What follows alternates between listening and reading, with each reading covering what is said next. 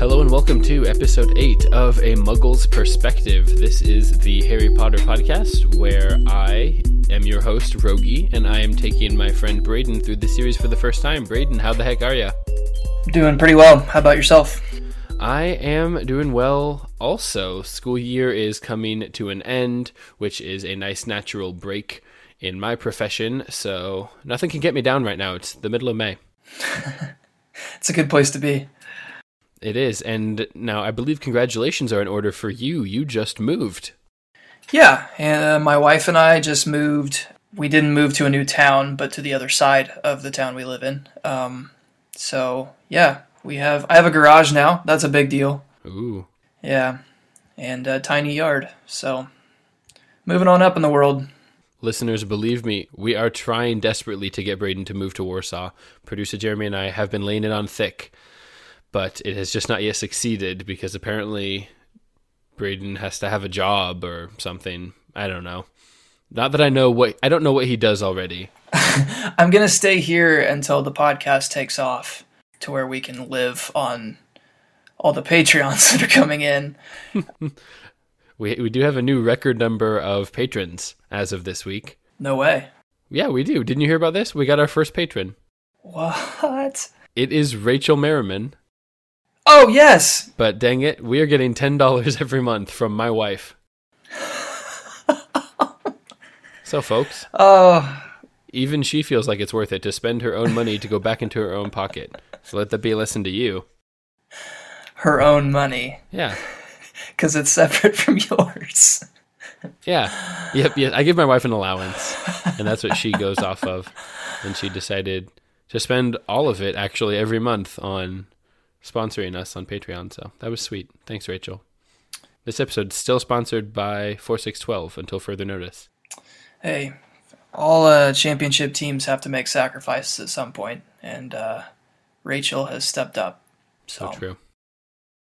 Well, Braden, we're on chapter 16. Can you feel that I'm holding the book right now open to the beginning of chapter 16, page 262, and the right side of the book, the right-hand portion, feels a little thin. It does. We've moved along, and it's coming to an end here. We're really just getting started, I guess. Aw, that's sweet. So, what are you expecting as far as resolution? Are we going to end on a cliffhanger? Completely. Okay. There's no doubt in my mind. Okay, so I'm adding this to ongoing predictions, ending on a cliffhanger. Yeah. Okay, excellent. Yeah. So we start with Harry and Ron and Hermione are in exam season. Harry's got to take tests, and he's got to make some pineapples tap dance. And it's just hard time to be a Harry Potter out there, you know? Yeah, like kind of as we mentioned, I think last episode, that the expectations and stress and, I don't know, just all of that's heaped on these kids at Hogwarts is crazy. Yeah, I like how page 263 opens with, Harry did the best he could, trying to ignore the stabbing pains in his forehead. Yeah, not to mention, like, this is a lot on a normal kid, let alone a kid who has, like, a burning scar in his forehead that causes nightmares and essentially panic attacks. To me, it seems kind of ominous. I mean, there's a hooded figure dripping blood in it, no big deal. This can't mean great things for Harry's future, I would imagine. What are the odds he's going to have these nightmares and then everything turns out fine? I would say that's pretty unlikely. Yeah. So we transition here a little bit from, we've got our exams. I always love when it drops in little history of magic tidbits, when Hermione says, like, oh, I needn't have learned about the 1637 werewolf code of conduct. And that just makes me want to be at Hogwarts so badly. I'm trying to pay more attention to those, as I know that those are probably, like, great trivia questions for you. So I don't sound like such an idiot every time you ask me at the end of episodes. If your goal is to not sound like an idiot, you have signed up for the wrong podcast. I forgot this is about me sounding like an idiot. So we transition here a little bit from those fun tidbits of exam-based information, and then here on page 264, Harry nodded. You made a little note here about this passage. Harry nodded, but he couldn't shake off a lurking feeling that there was something important he'd forgotten to do. There was something he'd forgotten to do, something important. Which, I mean, it's kind of convenient. Harry just jumps right into this brain blast, like Jimmy Neutron level discovery here. Yeah. So when I first read that, I was like, okay, is that just a huge foreshadowing, or am I missing something? So, like, yeah, am I supposed to take something more from that than just the fact that he's about to kind of figure it all out and he needs to go talk to Hagrid? Well, yeah, he does seem later on this page like he's just figuring things out. He starts explaining to Ron and Hermione as he sprints towards Hagrid's. Well, don't you think it's a bit odd that what Hagrid wants is a dragon egg, blah, blah, blah. People aren't just wandering around with dragon's eggs. And, I mean, this important thing that he needs to do is save the Sorcerer's Stone, right? Yeah, I guess so. It's just interesting, and we'll get to this later. I don't want to, like, jump too far ahead here, but, like, Harry is so bent on protecting that and making sure Voldemort doesn't come back. And to me, I find that interesting that, like, as little as he knows about his family and his past and, like, his importance here at Hogwarts, he's, like, embraced it so quickly and cares so much so quickly. Yeah, I had forgotten. Like, I was trying to put myself in his shoes. Like, I didn't even know that I was a wizard, like, last year. So now all of a sudden, like, I'm trying to learn all these spells. I'm trying to keep my grades up, trying to win back the affections of my fellow classmates in Gryffindor since I cost them so many points. And it's just like, it just kind of, did that interest you at all when you first read this? Like, he just takes that responsibility so quickly as an 11-year-old. No, that has definitely struck me much more on this read through than when I first read it as a 6-year-old. I didn't pick up on the speed with which Harry, seems to understand his place in this world. When you're talking, I'm thinking about this passage on page 270 that I'd honestly forgotten about, when Harry is yelling at Ron and Hermione. Yeah, this is what I was thinking of. They don't seem to fully understand the importance of them having to follow through with this plan. Harry shouts, "So what? If Snape gets hold of the stone, Voldemort's coming back. Haven't you heard what it was like? There won't be any Hogwarts to get expelled from. He'll flatten it or turn it into a school for the dark arts." He says, "Do you think he'll leave you and your families alone if Gryffindor wins the House Cup?" Harry, stakes is the word that comes to mind. Harry understands the stakes are very different from losing some points here and there or a Quidditch match. We're talking about life and death. Yeah, and it's just kind of, I don't know, the fact that he knows already with such confidence that, like, he's the only thing that can stand between Voldemort and destroying Hogwarts. So that's how it strikes you, is that this is just information that he now understands, because to some, and maybe to me, it kind of sounds like hubris. And, like, yes, he does go try to tell Dumbledore, but that one plan failed, and he's like, well, I guess it's up to Harry Potter to save the day.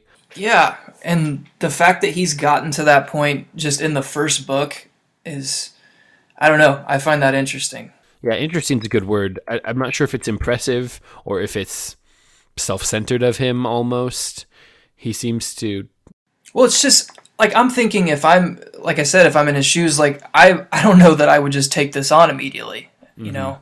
It'd be kind of like, I don't really know if I want all this. Do I really know Voldemort's out there? I mean, I guess with what he's experienced so far, like, you know, last chapter, like in the woods with, you know, seeing the cloaked figure drinking blood and stuff, obviously that would shake anyone, much less 11-year-old. But just the conviction he has already to be, like, the savior of Hogwarts is crazy. Yeah, so he does try to take some steps to solve this besides just Harry Potter does it again, Harry Potter saves the world. He tries to go to Dumbledore, and I had not previously considered that Harry legitimately doesn't know where Dumbledore's office is. We haven't seen a lot of Dumbledore this book. So they don't tell the students that? Like, they parade Dumbledore out there as, like, the greatest wizard of all time. He is the leader of this school, but nobody knows where he where he lives, let alone where his office is. Yep, I love how you said they parade, and so I'm just picturing McGonagall like wheeling out Dumbledore in like a wheelchair. He's just kind of raising his hand, and then she's like, okay, that's enough, and just goes out the other side of the room. Yeah, that's kind of what's in my head. So he tries to go talk to Dumbledore, and it's almost shocking the extent to which that doesn't work. Well, I guess, okay, we skipped over something here. Hagrid told my guy in the Hogshead, the guy that gave him the dragon egg, he told him how to get past Fluffy. Okay, yes, Hagrid was at the bar. Yuck it up. The three of you that are listening, I'm not trying to make alcoholic jokes about Hagrid. At this point, he's lobbing me softballs. So if you want to hear us try to make jokes about Hagrid's alcoholism, subscribe on Patreon so that you can get access to Muggle's Perspective After Dark. You must be 18 years or older, though. You must, or have your parents sign a consent form, which will be mailed to producer Jeremy. Or be willing to donate large sums of money. We will waive most legal requirements. The price doubles under 18 years old. Excellent. So Hagrid, he just can't keep his giant hairy mouth shut. Yeah, and I just appreciate like how he just doesn't think it's that big of a deal. Yeah. Like, I mean, it could have just been a dragon dealer. Like, you get all kinds of weirdies at the Hoghead. It's the Hoghead, Harry, come on. Yeah, it is interesting that Harry finds this out from Hagrid and says, we have to go to Dumbledore now. When, if I have my timeline right here, Hagrid has got this dragon's egg weeks ago, if not a couple months ago, right? Right. So, if that's the straw, if that's the final straw that breaks Snape or whoever's ability to get to this Sorcerer's Stone, then it seems like Harry's way behind the times. Sprinting Dumbledore now isn't necessarily going to change much. Am I interpreting this the way that you did? Yeah, no, I agree. I didn't really see, like... Yeah, like you said, like at this point, Dumbledore's sort of a non-factor. That's probably not the right phrase. Like, he's... Only Harry can save the world. Dumbledore, too weak and old. Boring. Cat Professor, forget about it. Cat Professor doesn't want to help. Let's be honest. No, I asked you here in the show notes, is she being deliberately unhelpful? It sure seems like it, and it's friggin' annoying. So you're already frustrated at her for taking away points from Gryffindor on the last episode. Yeah, I'm not getting over that anytime soon. But she really added fuel to the fire here. I don't get where the coldness comes from. Well, she is shocked that they know about the Sorcerer's Stone. But what we should throw in here, your wife, a.k.a. our only patron, added a pretty great thought about that. Like, why McGonagall... I'm trying to look back at the text. Didn't she say something about, like, Harry Potter's dad was a Joker or something? He was. Now, we don't want to get too much into spoiler territory. Thank you, Rachel. But... she did mention... I didn't seek that out, so it's not my fault. If you think that's going to stop me from blaming you, then... seem to be a little mistaken. Yeah, you're right. All right, well, maybe I'll leave that alone then. This is a professional podcast. We never scroll through our phones looking for weeks-old texts from one of our wives. Yeah, I'm not ashamed. So she did say that. Anyway, McGonagall... Well, regardless, she's not helpful. It kind of seems like on purpose. I don't know what the deal is with her. Harry just gets the same line he gets from everyone else. Oh, you're just little Harry Potter. What can you do about it? Go to bed. The adults will take care of it. Right. So, and then wouldn't you know it, not only do they run into Cat Professor, but also good old Gross Professor. Snaperson. They're talking about Snape, and he just shows up. I feel like he's always listening. Like, in the movies, does it show like where he lives or anything like that at any point? Because I feel like he just sort of never sleeps. He just like creeps around Hogwarts 24 hours. It does seem like he always happens to be out in the corridors at night. Yeah, he's just always moving around, always listening. And he just about catches them talking about him. They say, Snape's going through the trapdoor tonight. Why? Why though, Harry? Why tonight on page 268? What makes you think tonight? Just because Dumbledore happens to be not at the Ministry? Or happens to be out at the Ministry and not at Hogwarts? I mean, that made sense to me. Like, if Snape was going to do it tonight, he's got to get the top guy out, right? Out of his way. Yeah, I guess so. So, in order to try to prevent this from happening, Harry, Ron, and Hermione do have a plan. So what is their plan for sneaking out to stop Snape from getting the Sorcerer's Stone and keeping an eye on him? So they're going to send Hermione to wait outside the staff room and follow him if he leaves it, while Harry and Ron, what are they supposed to do? I'm on 269. They just don't want to do it, I guess. They're just hanging out. Yeah, which, like, I'm not mad about this, because... He says on page 269, and we'd better stay outside the third floor corridor. Yeah, so I get, like, you can't send Harry, because the minute Snape sees Harry, he's, like, got this evil bend towards him, so, like, that's not gonna work. Ron, I don't know. Whatever. It doesn't bother me. You don't trust Ron. Yeah, I don't know. It doesn't bother me that they send Hermione, because, honestly, she's... And I'll talk about this later in the episode more, like, hands down, the real MVP. Oh, yeah. Like, this whole series is about Harry Potter, but I think I've said this before, like, there's no Harry Potter without Hermione. Now, how many times would Harry have died already here through the Sorcerer's Stone? That's what I mean. Like, and when we'll talk about this, just getting through the trapdoor and through all these, I don't know, levels to get to the Sorcerer's Stone, like, they don't... And Ron shows up important too, but Hermione, the MVP.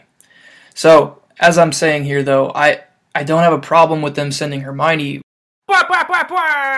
Braden's beef. I have a beef. It gets beefy for me why they didn't use the invisibility cloak. Like, if you're gonna go spy on Snape and see what he's doing, which I think's a good plan. I think you should check out, if you think it's happening tonight, well, is he getting ready? Is he going and checking on Fluffy? Is he obtaining the harp that they find later to, like, put Fluffy to sleep? That's fine, but you have an invisibility cloak. This is strike 2 of Harry being just so bad at having an invisibility cloak, right? Yeah. You'd think it could come in so helpful. Like I said last time, like, just the most important possession you have, probably will have in your time at Hogwarts. It's so important. And one, you don't take great care of it. You leave it places. And two... It's getting stained. Ron got gravy on it. And two, you don't use it in the most opportune times.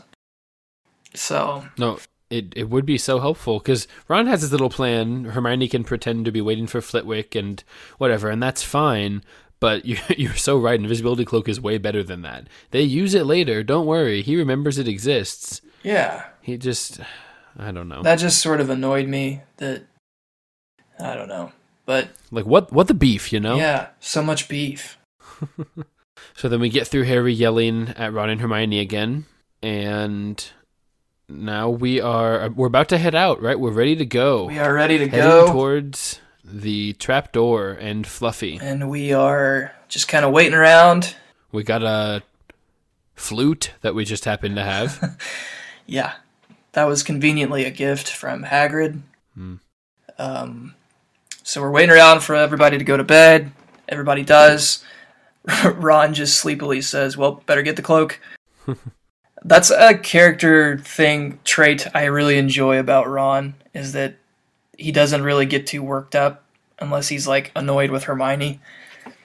It's just kind of like, oh, better get the cloak. Just talking about this cloak in the middle of the room, like no one's listening. We're about to go see if we can't find this Sorcerer's Stone, and if we do find it, more than likely Snape and or Voldemort will be there. And we're 11 years old, but... So, it's not Draco. I like to picture Draco there with the Sorcerer's Stone, like, or it's Dudley. It's a Dursley. The Dursleys are related to Voldemort. So true, as we all know.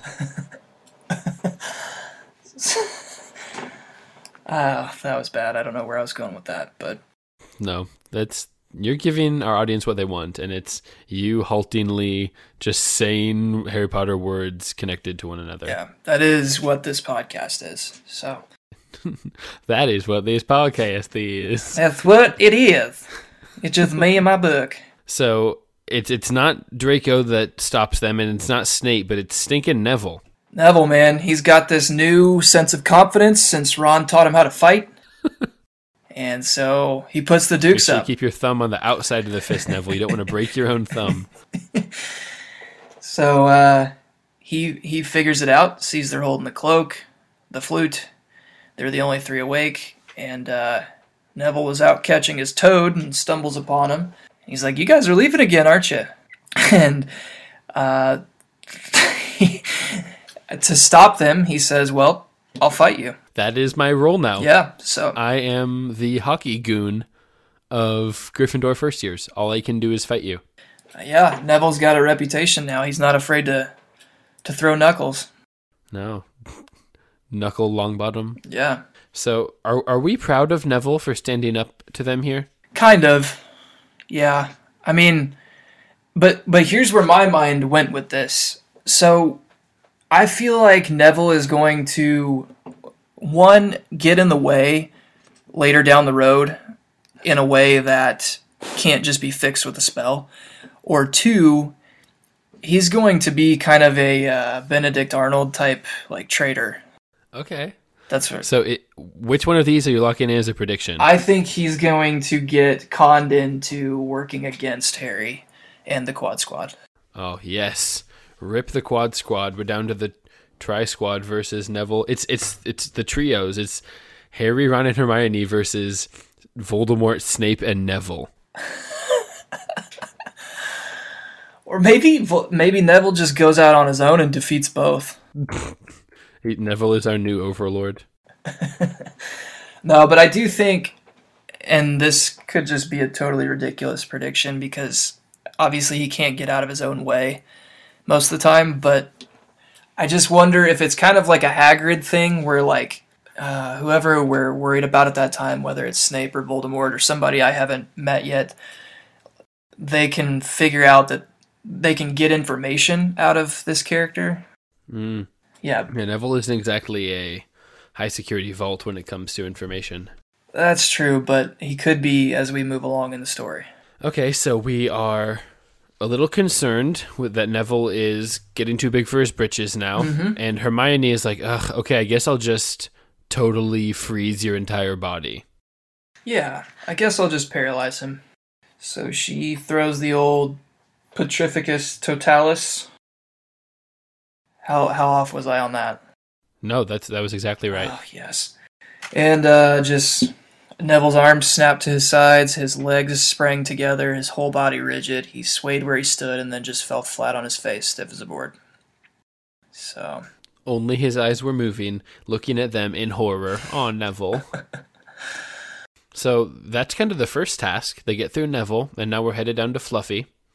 And they don't really spend too terribly much time getting past this giant three-headed dog. Yeah, and this almost was my beef for the week. Like, does it get increasingly harder to get to the Sorcerer's Stone as you move through these different corridors or whatever you want to call them? Maybe that's the idea, but they kind of act like Fluffy is this, like, just end-all, be-all for protection of the Sorcerer's Stone, and you're telling me it can be put to sleep with a song? It doesn't even have to be a good song. Harry was considering singing, and then he found the flute. Have you ever tried to play a flute? I haven't. I had like the recorder that they give you in like elementary school music, and you learn how to play hot cross buns. Yeah, of course. Yeah, but no, I've never played a flute. Seems like it would be kind of tough. Playing a real flute looks so hard. There's so many buttons you can press. Like every finger has multiple options, I think. We're going to get a bunch of flute hate mail now. Oh, I play the flute. It's not that bad.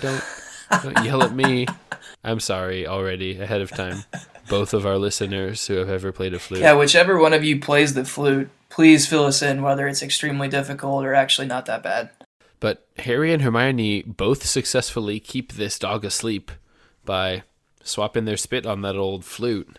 Yeah, so they just know how to play the flute. That's a thing that we never really worried about.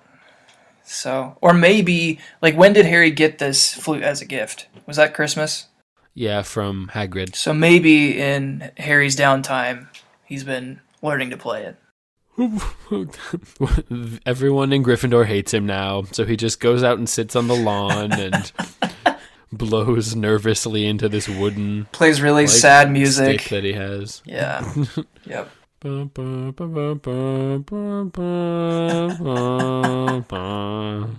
That's how flutes sound. Flutes are trombones. Yeah, keep going. Just in case keep anyone going. was worried. Braden, this podcast is about making fun of you, not me. Okay. All right. So slow your roll. Sorry. Know your place.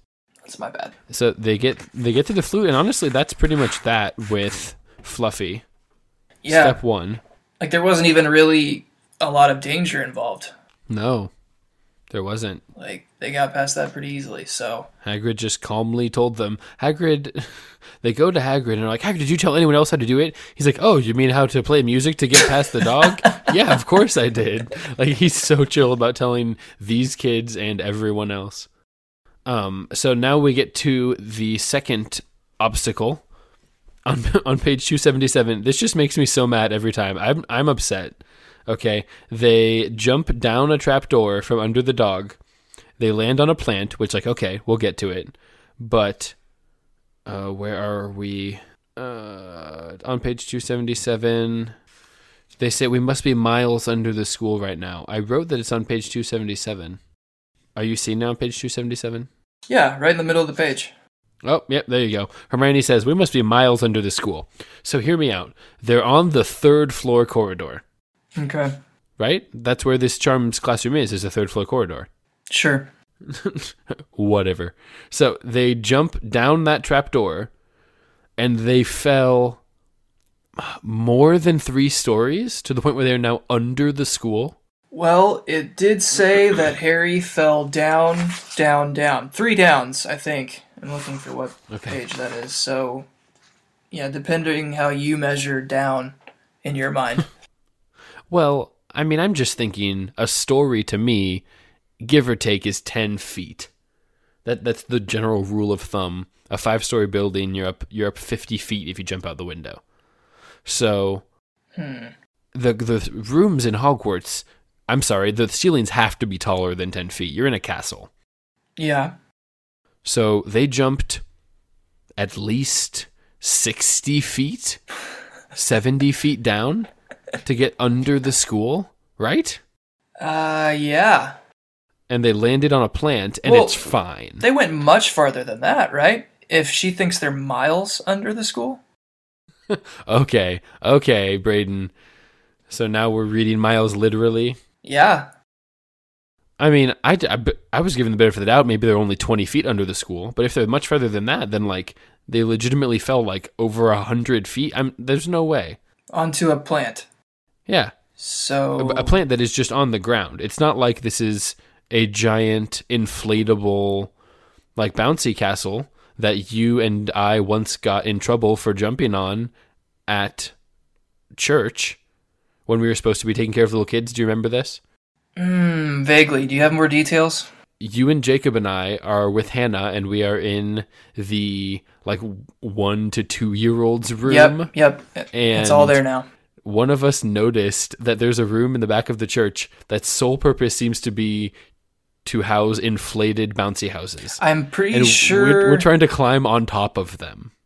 Okay. And we got in trouble from Pastor Bruce. Was there, like, an inflatable basketball hoop inside said bouncy house? Of course there was an inflatable basketball hoop. Yeah, because I'm pretty sure your brother and I were just doing ridiculous dunks. And, I mean, that was some of the most fun I had in quite some time. Yeah, it was great. And then we got yelled at. Mm-hmm. Which is, like, fair, I guess. Yeah. But you don't get yelled at church very I wasn't sorry, and I'm still not.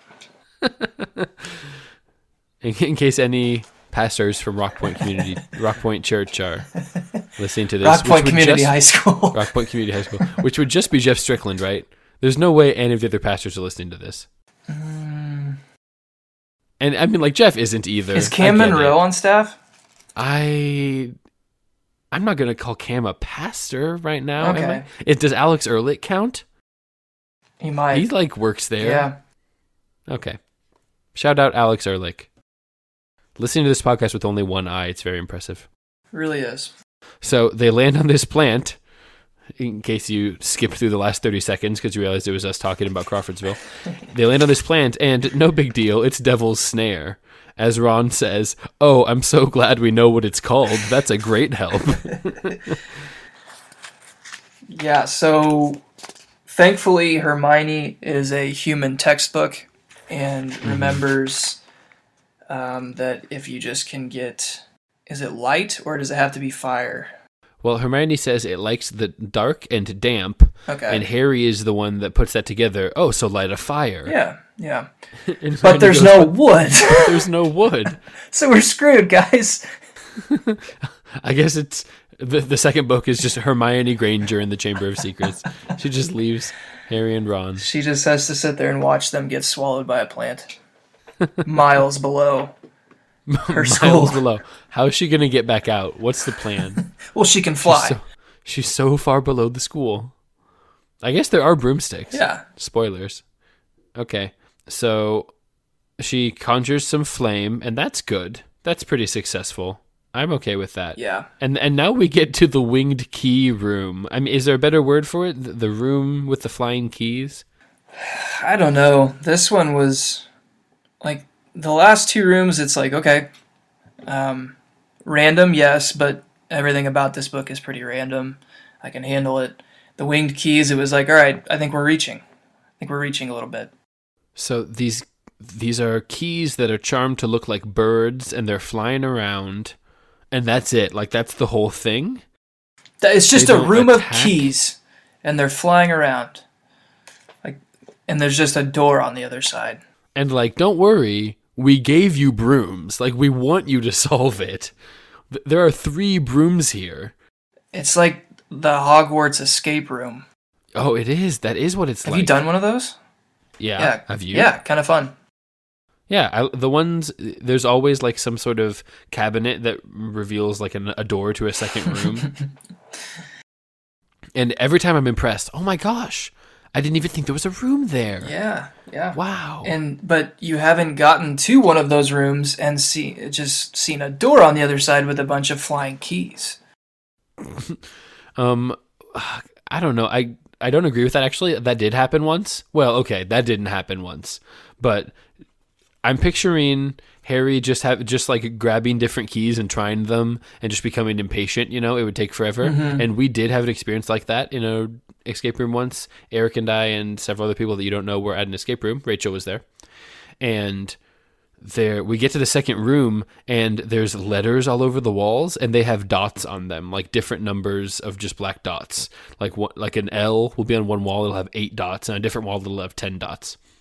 And so we spend about a minute looking at the letters and, writing them down and counting the dots, and we're like, there's no way that this is the thing, right? We have to count up how many dots are in all of the 30 letters on each wall, and that's going to, like, mean something, And so, like, we just continued moving and sort of took some educated guesses to figure some other stuff out. We ended up beating the room with, like, 1 second left or some nonsense like that.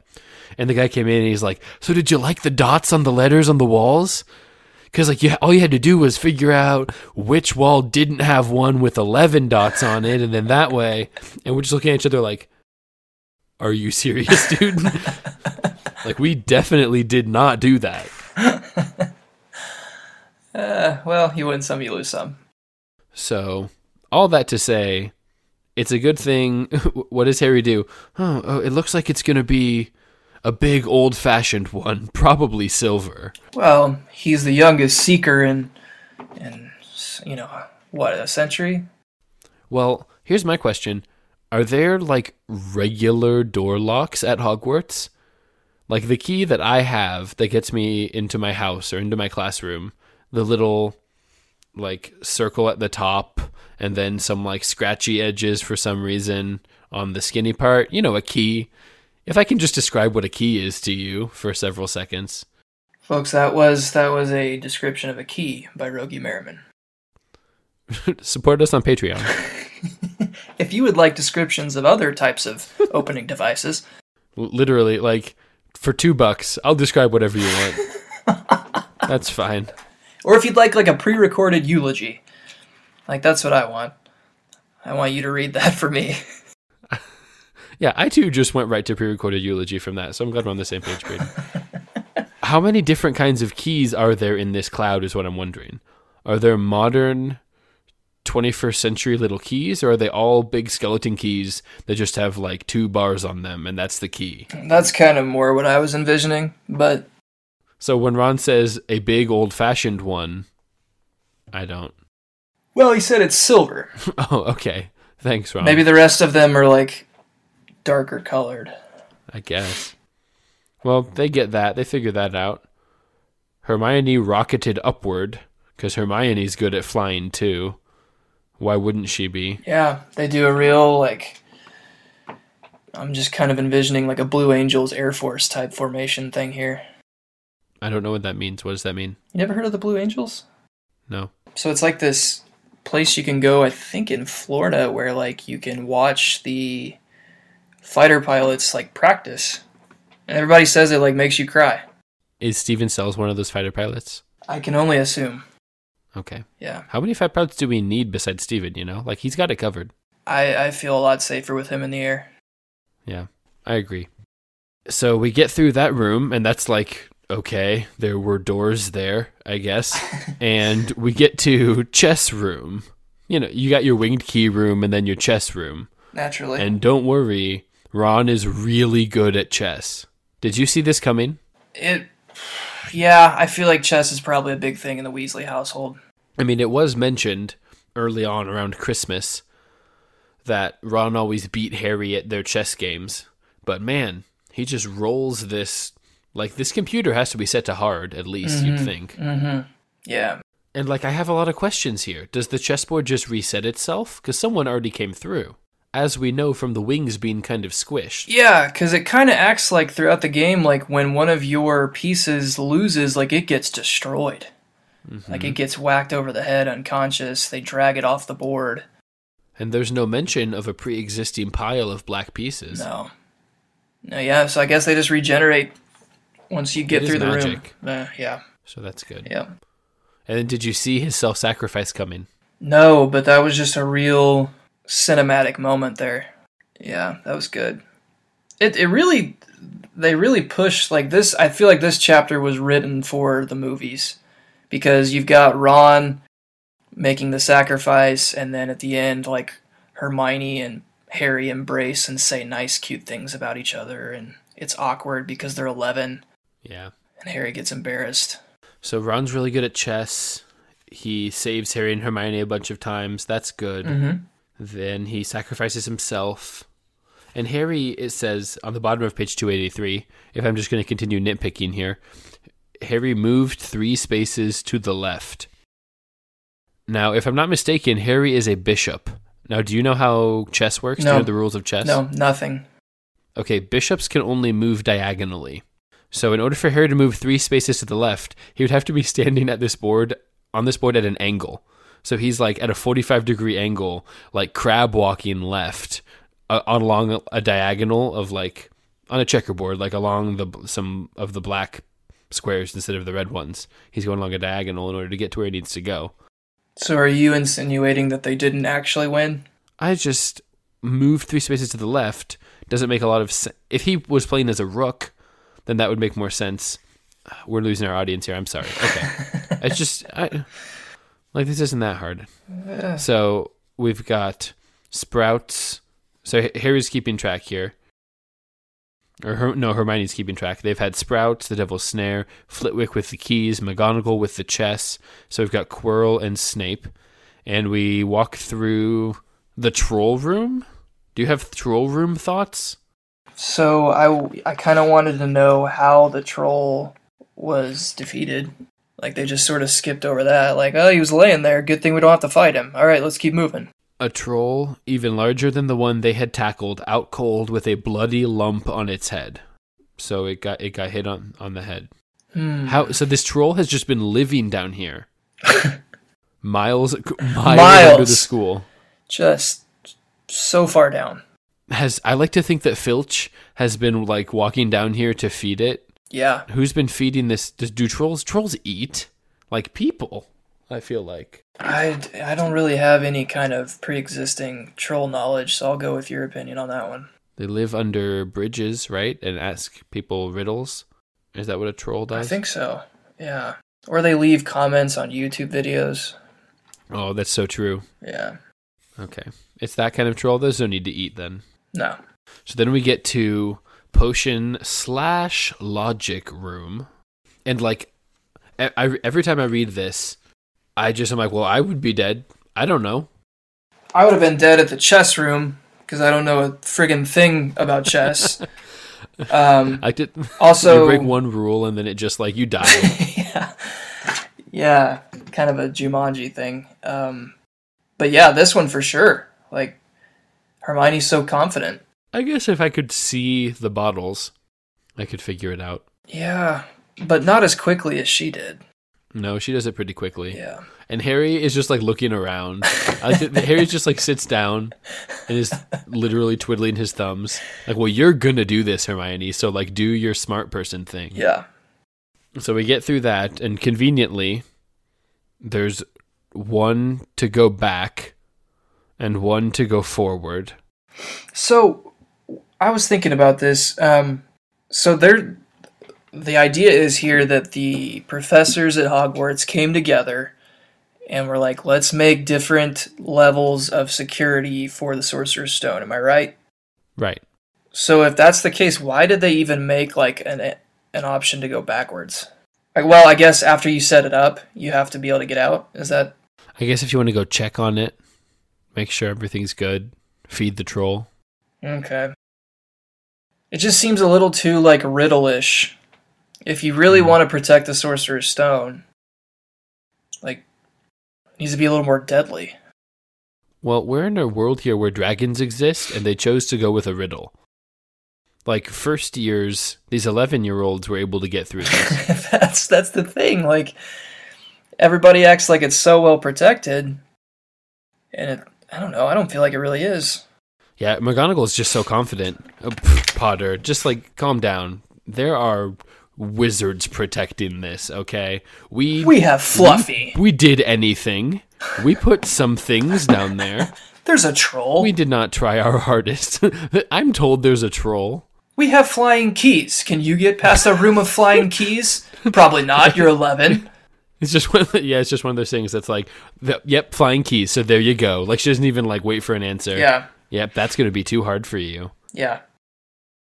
Like, let's say you could get past Fluffy, and you could figure out how to make fire. Well, I mean, the next room's just a bunch of flying keys, so I won't even tell you what's after that. She's like, I'll grant you, maybe you can get past Fluffy, but flying keys? Like, come on. Yeah. Hey listeners, we just wanted to take a minute to put ourselves out there and let you know that we have opened up a Patreon page. Yeah, so this is an awesome opportunity for you to engage even further with Rogie and I on a Muggle's perspective. It includes perks like patron shoutouts, special patrons-only episodes, a bi-weekly newsletter, and more. Please give me a reason to write a bi-weekly newsletter. We're even going to give you a chance to appear on episodes. We want you as our guest. So if you're interested in learning more about this and becoming a patron, please visit our page. It's www.patreon.com/mugglesperspective. That link's on Facebook. It's in our show notes. Should be easy to get to. We try to make it fun and entertaining, even the site itself, going along with who we are as a podcast. So definitely consider it. Thank you so much. Thanks. So we hit the end of the chapter. Braden, I want a prediction from you. Are you ready? I figured you would want one. Yeah. Well, I gave you exactly what two predictions I wanted before we recorded. I want to know, who is through that fire? See, I really racked my brain for this, because it specifically says it wasn't Voldemort or Snape, right? It wasn't Voldemort or Snape. You gotta answer. What if it's Dumbledore? Ooh. Oh, Mr. Old Beard Man. He's just down there hanging out, checking on the stone. Oh, he's just checking on it. Oh, that's nice. Yeah. He's not down there being evil. Or he's putting a replacement stone there. He's way ahead of the game and knows that Snape's coming for it. So it's like an Indiana Jones type thing. Like, he's like... No, it's an Ocean's 11 thing. Okay, he yeah. did it way beforehand. Way Ocean's before, 12. yeah. Yep. Yes. Yep. Okay. Man, I'm glad that we've gotten 2 Oceans references out of this podcast so far. That's I'm here for it. 2 more than I would have ever expected. So, Have you seen the really old one, like the original? no. No? Okay, we'll have to do that for Moga's Perspective after dark sometime. Perfect. So this next prediction should be a little easier, a little more straightforward. Will Harry succeed? Is Harry going to successfully stop Dumbledore? Is Harry going to successfully stop whoever this is from getting the stone? What do you think? Yeah, because, I mean, the book has to go somewhere. I mean, doesn't mean it has to go somewhere in a positive direction, right? Harry could fail and the next book could still happen. If Harry fails here, though, he's dead. Is he? I mean, I think so. Okay, so Harry succeeds because you cynically believe that there's no way that he won't. I mean, yeah, I think he does. Or, I don't know. My whole point with Dumbledore being down there is maybe there's no fight that happens at all. Right. So there's really no, like, succeeding or failing. It's just kind of like, Dumbledore, you were down here? What are you doing? And then he's like, well, I was eating a sandwich and checking on the stone. Where do you think my office is? My office is miles below the school. That's it. We get down there, and it's actually Dumbledore's office. Yes. So he's just, So like, good. checking over the final exam grades, and yeah. Okay, good. So we do want to tease a little bit of an announcement we have for next episode. Hopefully next episode we'll be able to get it worked out by then, but we should have a sponsor in line for that episode. Woot woot. Our sponsor is exciting. I mean, we've been semi-jokingly sponsored by 4612, which is my lovely wife Rachel's Etsy shop, where she makes aromatherapy-scented hot cold packs and various other homemade goods. But we are hopefully going to get a brand spanking new Etsy shop that is going to sponsor our next episode. So look forward to that. That's kind of exciting. That is exciting. And we've got some more beef coming up. And we will hopefully have some more Patreon announcements. We have some different Patreon options in the works. Even if you would like to support an episode, but not necessarily to promote something else, you just want to have your name said, you have a question that you want us to read, you want us to thank you, you just want to see us grovel, then feel free to get in contact with us. We'd love to have you for an undisclosed sum. Just support us, sponsor an episode, even if you don't want to become a full-on patron. Yep, and as we've said before, we're not really looking to profit off any of that. It's literally so we can pay Jeremy. Yes, hashtag pay Jeremy. And Jessica, honestly. Jeremy and Jessica. Is low-key maybe our actual producer now? She's the Hermione. Like, the real... Behind-the-scenes Hermione. Real MVP. She's the real MVP. But before that, I actually have a surprise for you, Brayden. Oh, no. Oh, yeah. So, I don't know if Hannah... I'm assuming your wife has not told you, but she and I have been in contact over these last 2 weeks. Yeah, so before bed the other night, she was, like, texting you, and I tried to, like, look at her phone, and she, like, turned it away from me. And I was like, who is he? Yeah. So, your wife is leaving you for me, your podcast co-host, so surprise. I always knew this would happen. Yeah. No, actually, I was just making sure that Hannah could clear your schedule because you are doing an extra long episode tonight, Brayden. Extra long episode. Extra long episode. We are actually only halfway. Well, okay, by time, hopefully we're over halfway through this episode. For all of our sakes. Okay. For the sake of my dog that I have to get home and let out to pee. But we are going to cover one more chapter tonight. One more chapter tonight? We've got one more chapter, Brayden. 17? Chapter 17. I haven't read 17. Exactly. Okay. You are going to react to chapter 17 live on air for our listeners. Wow. Okay. Wow. All right. Are you ready? Let's do it. Okay, so I'm going to read for you, and you are going to exclaim as needed, and I will pause when you have thoughts. I just want to hear what you're blurting out. Okay. What is the first thing that comes to mind? I will pause so that you're not having to talk over me or whatever. You can use the raise your hand function on Cast. There's a little bit of inside baseball for our listeners here. Feel free to click on that so I know you've got something coming up, and I will stop.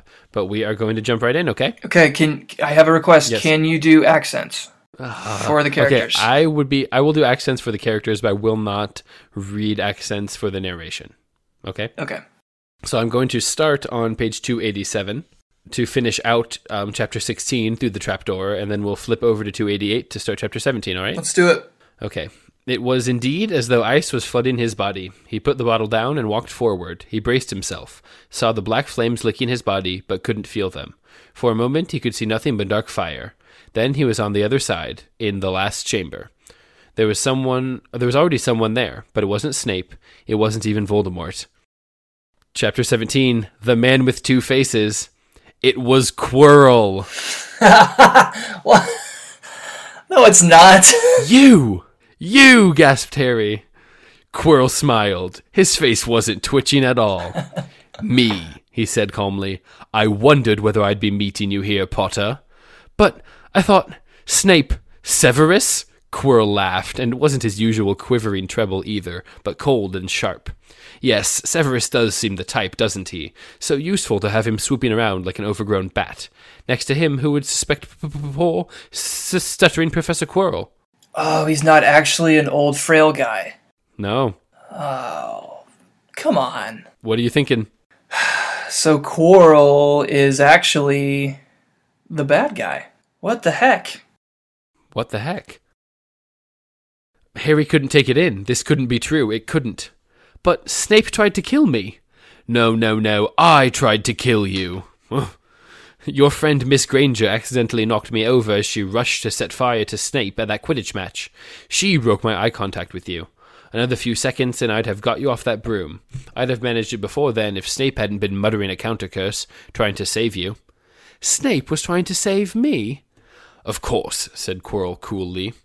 Why do you think he wanted to referee your next match? He was trying to make sure I didn't do it again. Funny, really. He needn't have bothered. I couldn't do anything with Dumbledore watching. All the other teachers thought Snape was trying to stop Gryffindor from winning. He did make himself unpopular. And what a waste of time, when after all that, I'm going to kill you tonight. What the heck? So, what's the point of Snape? He's been trying to save Harry, right? That's what Quirrell says. I can't do this. Yes, you can.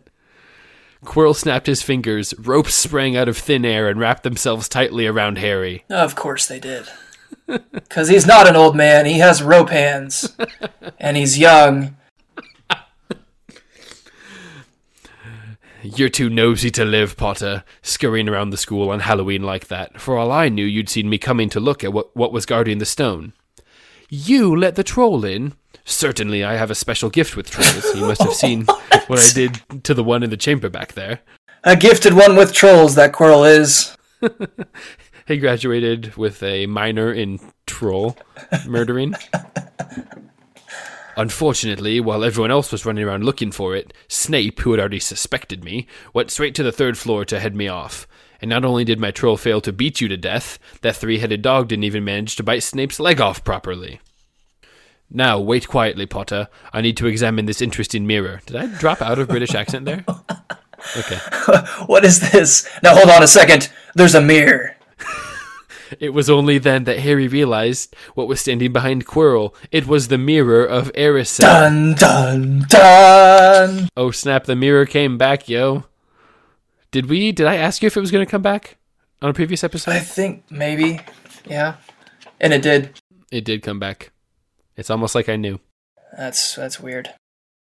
This mirror is the key to finding the stone, Quirrell murmured. This mirror is the key. Tapping his way around the frame. Trust Dumbledore to come up with something like this. But he's in London. I'll be far away by the time he gets back. All Harry could think of doing was to keep Quirrell talking and stop him from concentrating on the mirror. I saw you and Snape in the forest, he blurted out. Yes, said Quirrell idly, walking around the mirror to look at the back. He was on to me by that time, trying to figure out how far I'd got. He suspected me all along. Tried to frighten me, as though he could, when I had Lord Voldemort on my side. What? Quirrell came back from behind the mirror and stared hungrily into it. I see the stone. I'm presenting it to my master. But where is it? Harry struggled against the ropes binding him, but they didn't give. He had to keep Quirrell from giving his whole attention to that mirror. But Snape always seemed to hate me so much. Oh, he does. said Quirrell casually. Heavens, yes. He was at Hogwarts with your father, didn't you know? They loathed each other, but he never wanted you dead. But I heard you a few days ago, sobbing. I thought Snape was threatening you. For the first time, a spasm of fear flitted across Quirrell's face. Sometimes, he said. I find it hard to follow my master's instructions. He is a great wizard, and I am weak. You mean he was there in the classroom with you? Harry gasped. He is with me wherever I go, said Quirrell quietly. I met him when I travelled around the world. A foolish young man I was then, full of ridiculous ideas about good and evil. Lord Voldemort showed me how wrong I was. There is no good and evil, there is only power, and those too weak to seek it.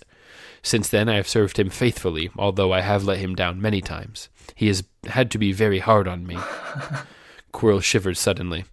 He does not forgive mistakes easily. When I failed to steal the stone from Gringotts, he was most displeased. He punished me, decided that he would have to keep a closer watch on me. Quirrell. Quirrell's voice trailed away. Harry was remembering his trip to Diagon Alley. How could he have been so stupid? He'd seen Quirrell there that very day, shaken hands with him in the leaky cauldron. Quirrell was there, Braden. This is bizarre. Quirrell cursed under his breath. I don't understand. Is the stone inside the mirror? Should I break it? This is great. Harry's mind was racing.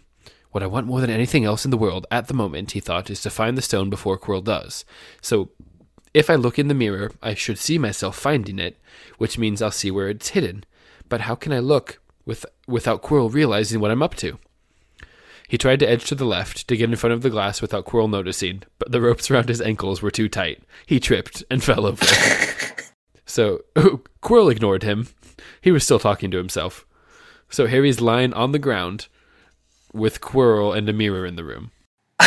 So what does the mirror do? So Quirrell's just this... he's not an old frail man. He's an all-powerful servant of Lord Voldemort, but he can't figure out how a mirror works. Well, isn't it vampires that you can't see the reflection in the mirrors? Something like that. So he's a vampire. Confirmed. I'll put that in predictions. What does this mirror do? How does it work? Help me, master. And to Harry's horror, a voice answered, and the voice seemed to come from Quirrell himself. Use the boy. Use the boy. Quirrell rounded on Harry. Yes, Potter, come here. He clapped his hands once, and the ropes binding Harry fell off. Oh, that's nice. Harry got slowly to his feet. Come here, Quirrell repeated. Look in the mirror and tell me what you see. Harry walked toward him. I must lie, he thought desperately. I must look and lie about what I see, that's all. Quirrell moved closer. I'm not doing this British accent. Quirrell moved closer behind him. Harry breathed in the funny smell that seemed to come from Quirrell's turban. He closed his eyes, stepped in front of the mirror, and opened them again. What's the funny smell? What's the funny smell? He saw his reflection, pale and scared-looking at first, but a moment later, the reflection smiled at him. It put its hand into his pocket and pulled out a blood-red stone. It winked and put the stone back in its pocket. And as it did so, Harry felt something heavy deep into his real pocket. Somehow, incredibly... It was a dragon egg! He'd gotten the stone. Oh. Well, said Quirrell impatiently, what do you see? Harry screwed up his courage. I see myself shaking hands with Dumbledore, he invented. I've won the House Cup for Gryffindor. I'm having a beer with Hagrid. Well, Hagrid's having several beers, and... Quirrell cursed again. Get out of the way, he said. As Harry moved aside, he felt the Sorcerer's Stone against his leg. Dare he make a break for it? So Harry's like, oh, now I've got this stone that lets me live forever. And I am a seeker. The youngest in a century. But he hadn't walked 5 paces before a high voice spoke, though Quirrell wasn't moving his lips. He lies! He lies!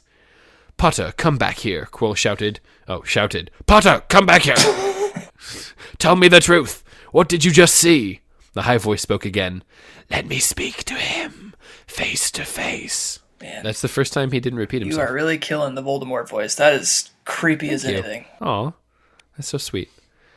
Master, you're not strong enough. I have strength enough for this. I have unicorn blood. Harry felt as if Devil's Snare was rooting him to the spot. He couldn't move a muscle. Petrified, he watched as Quirrell reached up and began to unwrap his turban. What was going on? The turban fell away. Quirrell's head looked strangely small without it. And he had like a Mr. T mohawk. Then he turned slowly on the spot. Harry would have screamed, but he couldn't make a sound. Where there should have been a back to Quirrell's head, there was a face, the most terrible face Harry had ever seen. It was chalk white, with glaring red eyes and slits for nostrils, like a snake. "Harry Potter," it whispered. Harry tried to take a step backward, but his legs wouldn't move. Thoughts, Brayden? None. I'm pretty much speechless at this point. So Voldemort can become the back of Quirrell's head? Uh-huh. Okay. Alright, yeah, let's move forward. Okay. "See what I have become," the face said. Oh, great.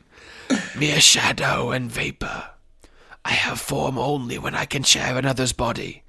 But there have always been those willing to let me into their hearts and minds. Unicorn blood has strengthened me these past weeks. You saw faithful Quirrell drinking it for me in the forest." They just know what Harry has seen.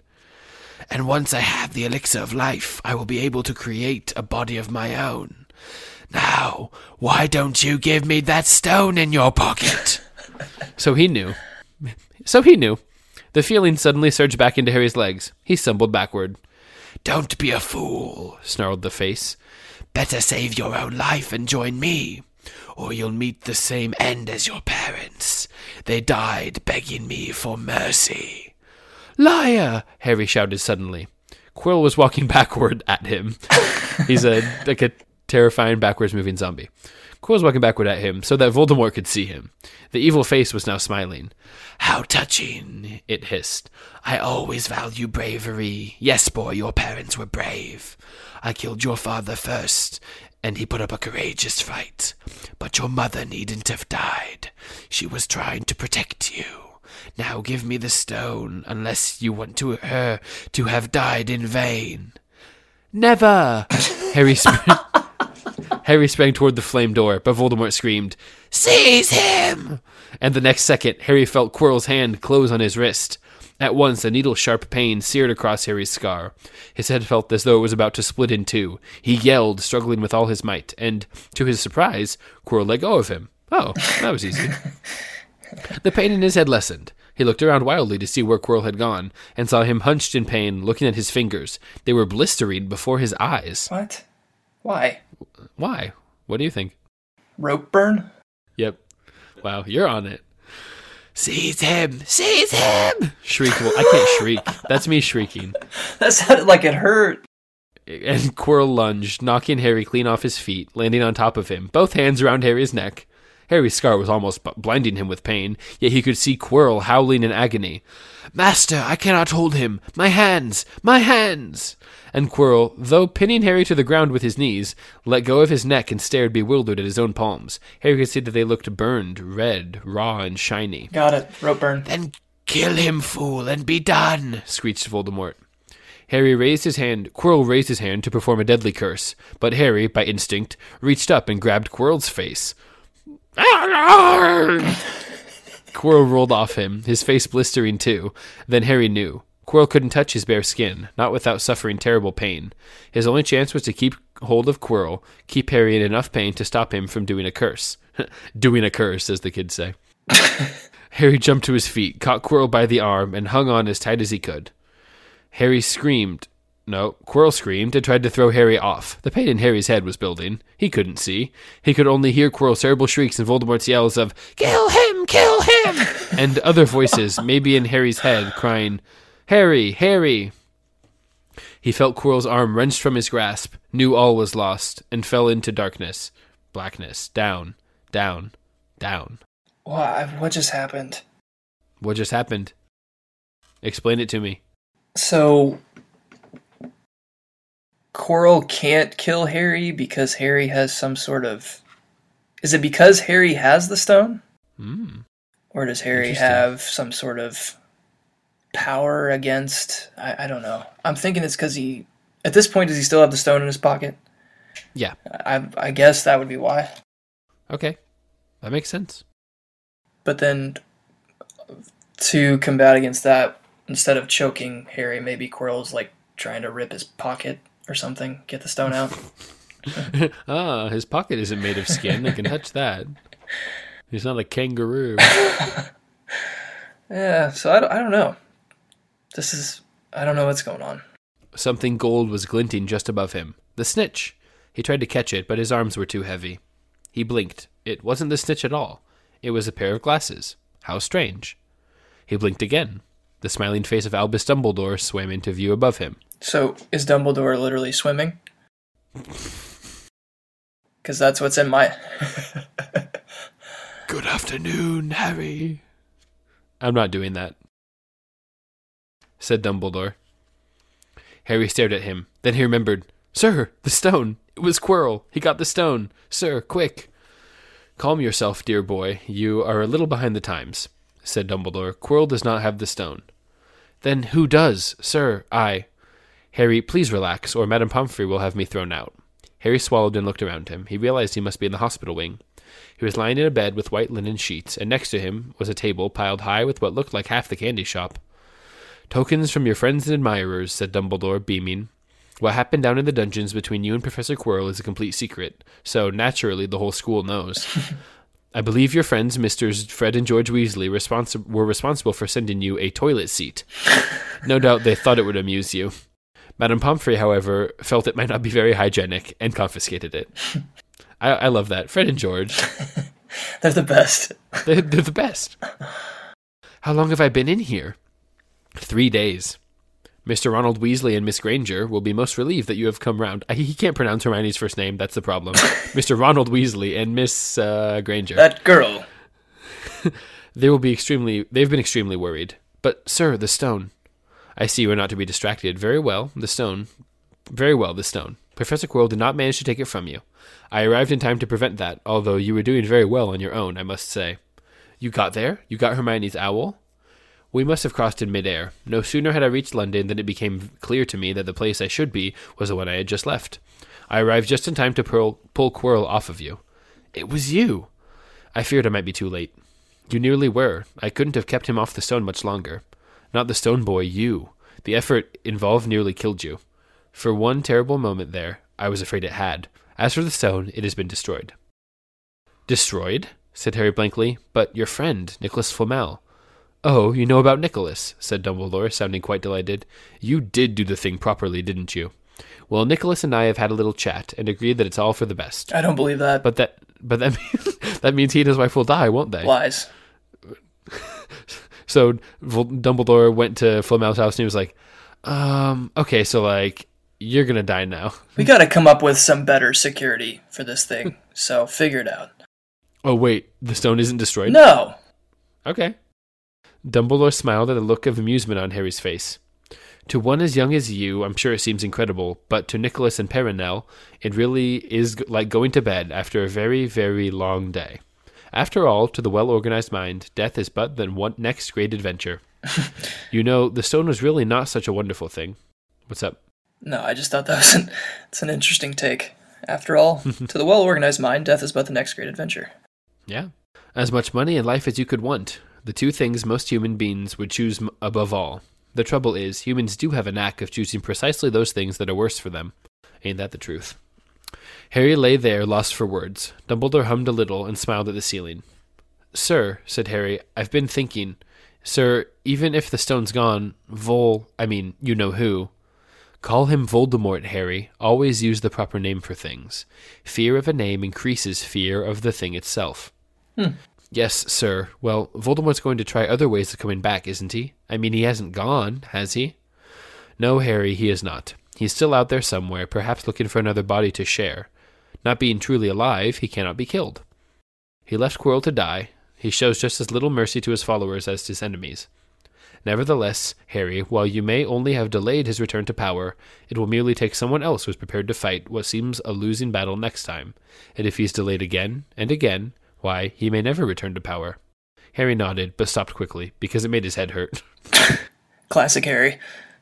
Then he said, Sir, there are some other things I'd like to know, if you can tell me. Things I want to know the truth about.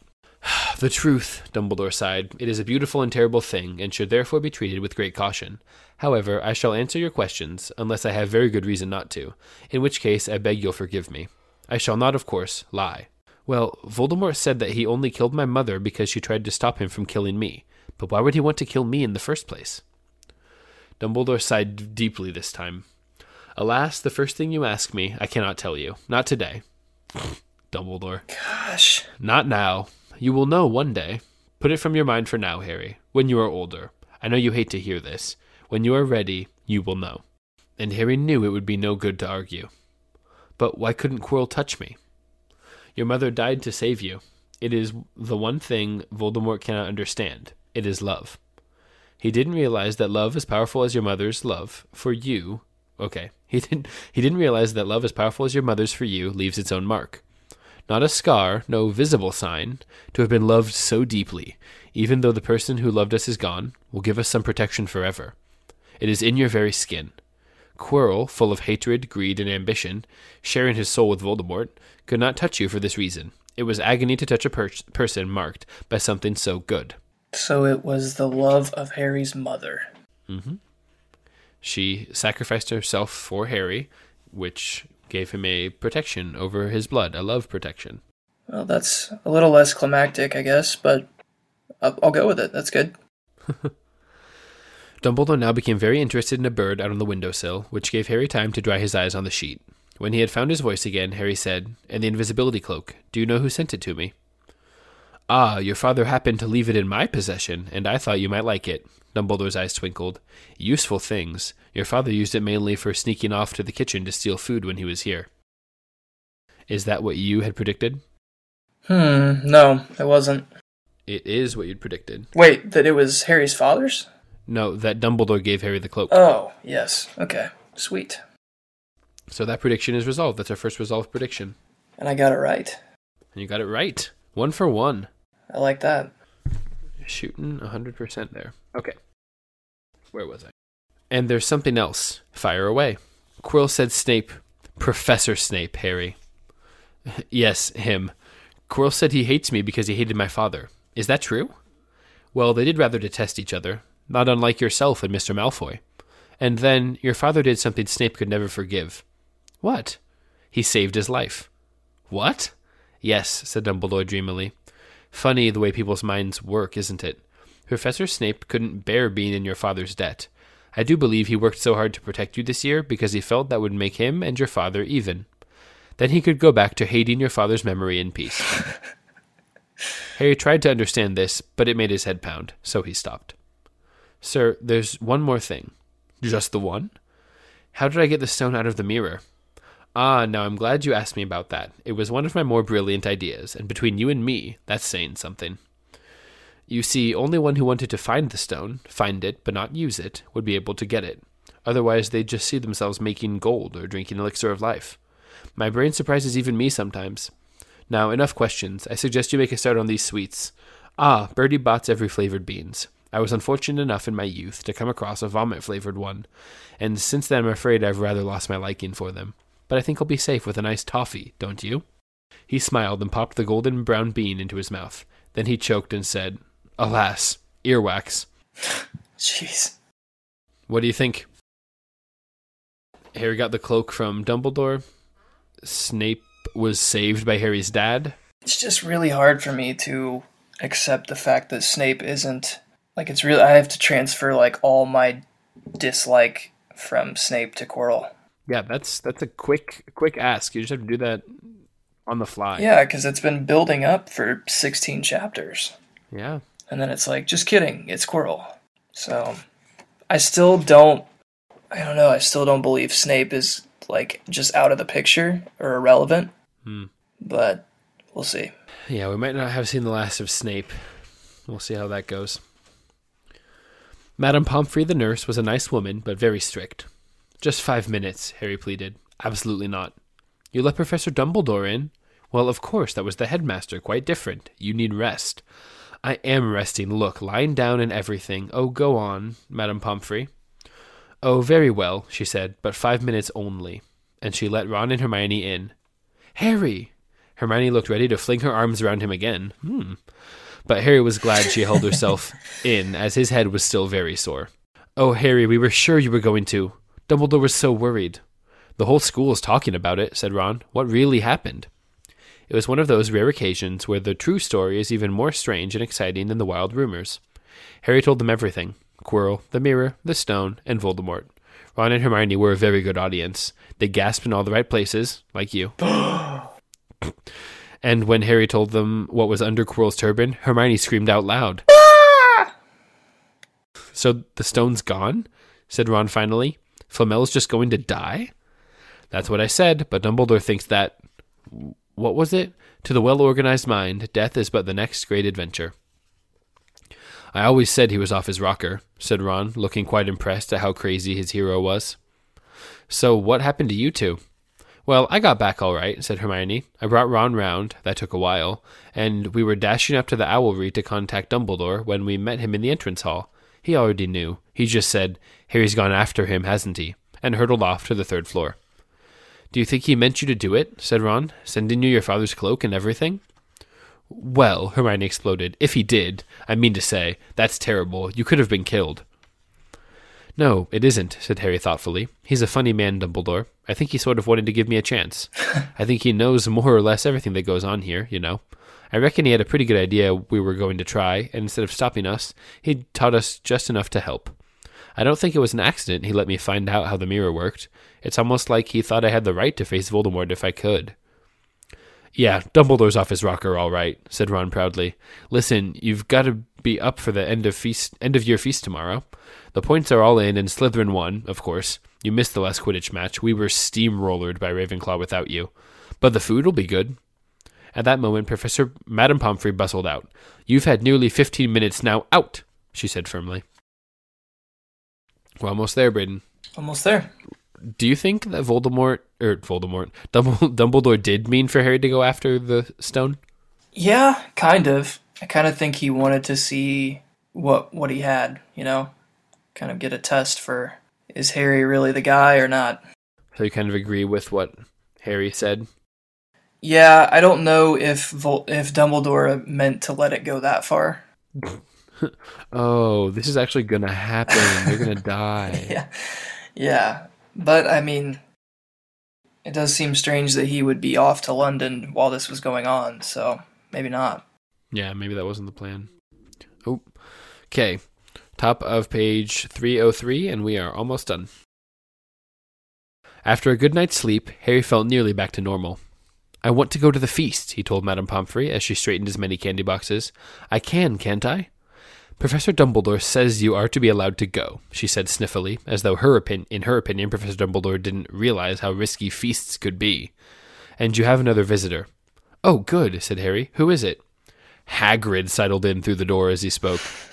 As usual when he was indoors, Hagrid looked too big to be allowed. He sat down next to Harry, took one look at him, and burst into tears. It's all my ruddy fault, he sobbed, his face in his hands. I told the evil git how to get past Fluffy. I told him. Actually, can you do this paragraph in Hagrid voice? I told the evil git how to get past her, Fluffy. I told him. It was the only thing he didn't know, and I told him. You could have died. All for a dragon egg. Ah. I'll never drink again. Also lies. I should be chucked out and made to live as a muggle. Hagrid, said Harry, shocked to see Hagrid shaking with grief and remorse, great tears leaking down into his beard. Oh, Hagrid, he'd have found out somehow. This is Voldemort we're talking about. He'd have found out even if you hadn't told him. You could have died, sobbed Hagrid. And don't say the name. Voldemort, Harry bellowed, and Hagrid was so shocked he stopped crying. I've met him, and I'm calling him by his name. Please cheer up, Hagrid. We saved the stone. It's gone. He can't use it. So Harry's at this point already like, it worked out fine. No big deal, Hagrid. It's fine. We're fine. Everything's fine. Hagrid wiped his nose on the back of his hand and said, That reminds me. I've got you a present. It's not a stoat sandwich, is it? Said Harry anxiously, and at last Hagrid gave a weak chuckle.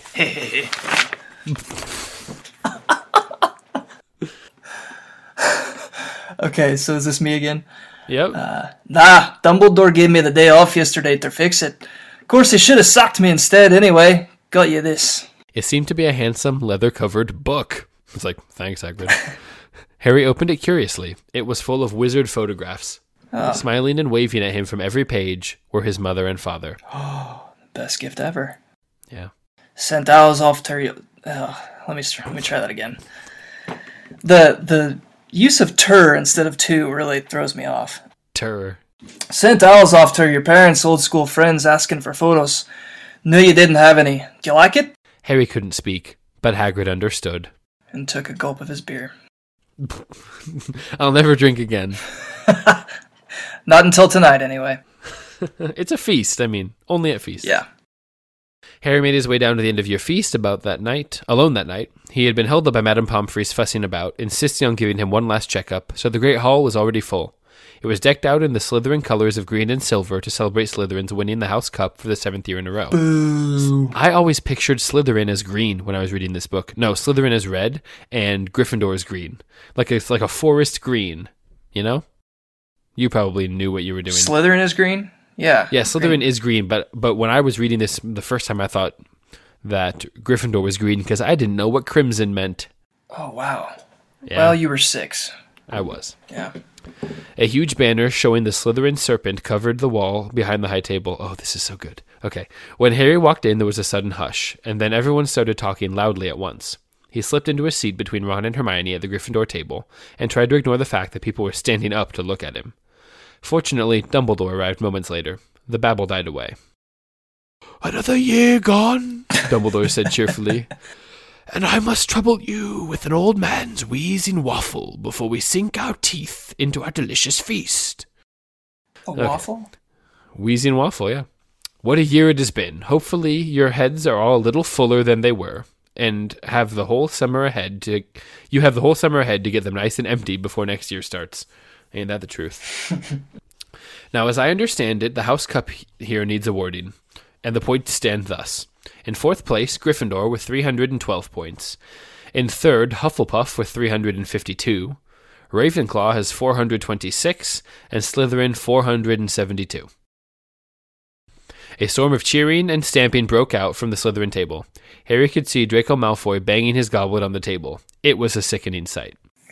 Gross. Imagine his, pumpkin juice is spilling everywhere. And then... He's, foaming at the mouth. Yeah. Yes, well done, Slytherin, said Dumbledore. However, recent events must be taken into account. Ooh. The room went very still. The Slytherin smiles faded a little. Ahem, said Dumbledore. I have a few last-minute points to dish out. Let me see. Yes. First, to Mr. Ronald Weasley. Ron went purple in the face. He looked like a radish with a bad sunburn. For the best played game of chess Hogwarts has seen in many years, I will award Gryffindor 50 points. Whoa. Gryffindor cheers nearly raised the bewitched ceiling. The stars overhead seemed to quiver. Percy could be heard telling the other prefects, "My brother, you know, my youngest brother, got past McGonagall's giant chess set." As everyone knows about, McGonagall's famous giant chess set. At last there was silence again. Second, to Miss Hermione Granger. For the use of cool logic in the face of fire, I award Gryffindor House 50 points. Boom. Here we Hermione buried her face in her arms. Harry strongly suspected she had burst into tears. The Gryffindors up and down the table were beside themselves. They were 100 points up. That's a lot of points. That is a lot of points. I want to see what McGonagall's face looks like right now. McGonagall's mad. She's secretly pro-Slytherin. Third, to Mr. Harry Potter, said Dumbledore. The room went deadly quiet. For pure nerve and outstanding courage, I award Gryffindor House 60 points. Bang. The din was deafening. Those who could add up while yelling themselves hoarse, so Hermione, knew that Gryffindor now had 472 points, exactly the same as Slytherin. They had tied for the House Cup. If only Dumbledore had given Harry just one more point. Dumbledore raised his hand. The room gradually fell silent. There are all kinds of courage, said Dumbledore, smiling. It takes a great deal of bravery to stand up to our enemies, but just as much to stand up to our friends. I therefore award Gryffindor 10 points to Mr. Neville Longbottom. Yes! Someone standing... Mr. Knuckle Longbottom. Mr. Knuckles McLongbottom. Someone standing outside the Great Hall might well have thought some sort of explosion had taken place. So loud was the noise that erupted from the Gryffindor table. Harry, Ron, and Hermione stood up to yell and cheer for Neville, white with shock, as he disappeared under a pile of people hugging him. Oh no, I figured he'd stand on the table and start pounding his chest. He had never won as much as a point for Gryffindor before. Neville was just in the negative before this. As was Harry, I guess. Harry, still cheering, nudged Ron in the ribs and pointed at Malfoy, who couldn't have looked more stunned and horrified if he'd just had the body bind curse put on him. Which means, Dumbledore called out over the storm of applause, for even Ravenclaw and Hufflepuff were celebrating the downfall of Slytherin, we need a little change of decoration. He clapped his hands. In an instant, the green hangings became scarlet and the silver became gold. The huge Slytherin serpent vanished and a towering Gryffindor lion took its place. Snape was shaking Professor McGonagall's hand with a horrible, forced smile. He caught Harry's eye, and Harry knew that Snape's feelings toward him hadn't changed one jot. This didn't worry Harry. It seemed as though life would be back to normal next year, or as normal as it ever was at Hogwarts. It was the best evening of Harry's life, better than winning at Quidditch, or Christmas, or knocking out mountain trolls. He would never, ever forget tonight. Wow. What a turn of events. That's awesome. Yeah. So I'm going to leave the last 3-ish pages for you to read on your own, and for our listeners to read on their own. We're just going to kind of wrap up the chapter, and that'll give us something to talk about to start out next episode. Okay. But we are done with Sorcerer's Stone. We did it. Insert applause sound here.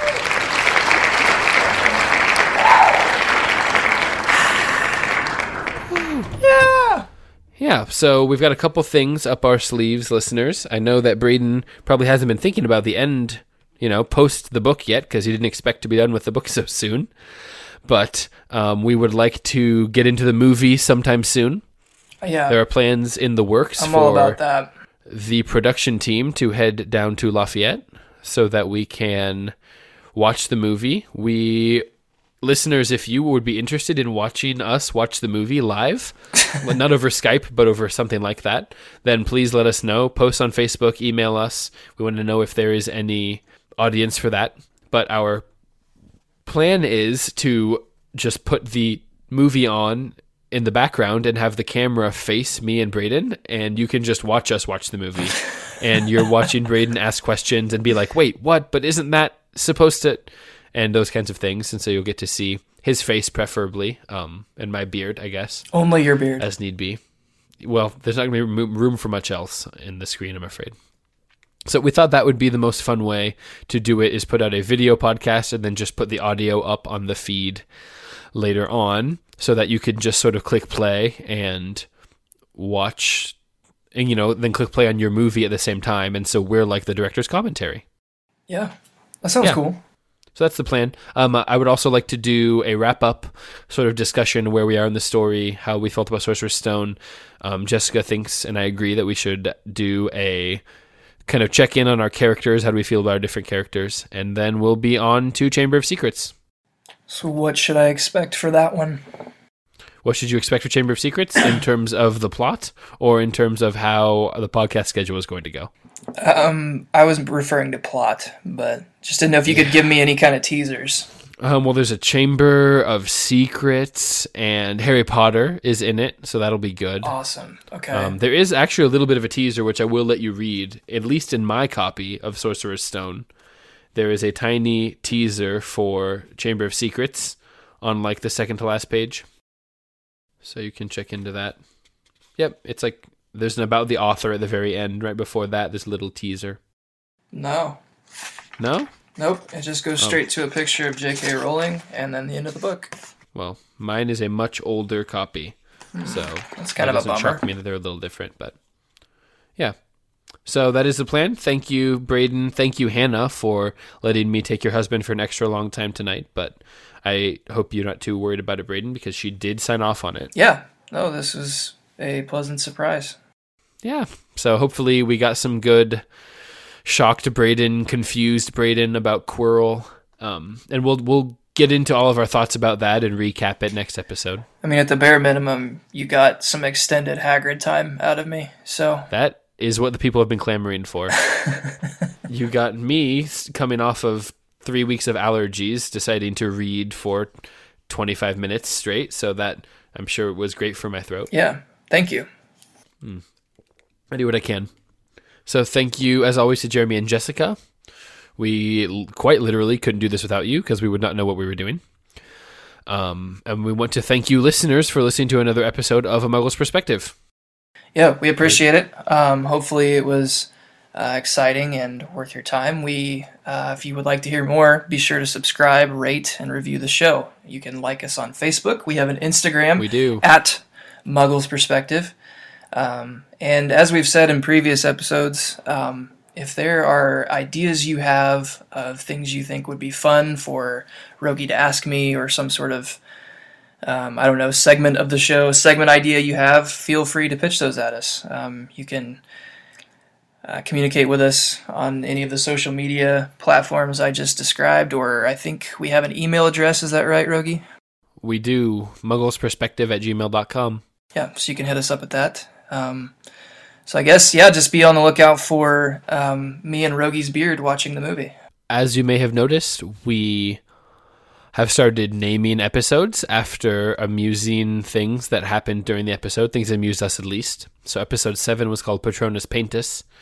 Episode 8, my vote is for extended Hagrid voice, but yeah, we would love to hear your feedback. If several of you like an idea for a title, we'd be happy to put a poll up on Facebook or something like that, so that Katie Kelly Roche can be the only person that votes and get and decide single-handedly what all of our episodes should be titled. So we look forward to that, Katie. I guess Rachel. That's not fair. Rachel will get on there. Yeah. Did we have a Trivia Tuesday this week? That's a great question. We probably did have a Trivia Tuesday. I'm going to sort of do a big Trivia Tuesday recap on the next episode. Awesome. So we are not going to belabor this episode any longer with that, but look forward to that. We have had some great participation. We appreciate that greatly. I haven't done it every single week because we haven't had tons of people, so I didn't want to overload you with that. So awesome. Okay. Yeah. Thank you guys for listening. Yeah. Thanks, guys. We'll see you next time.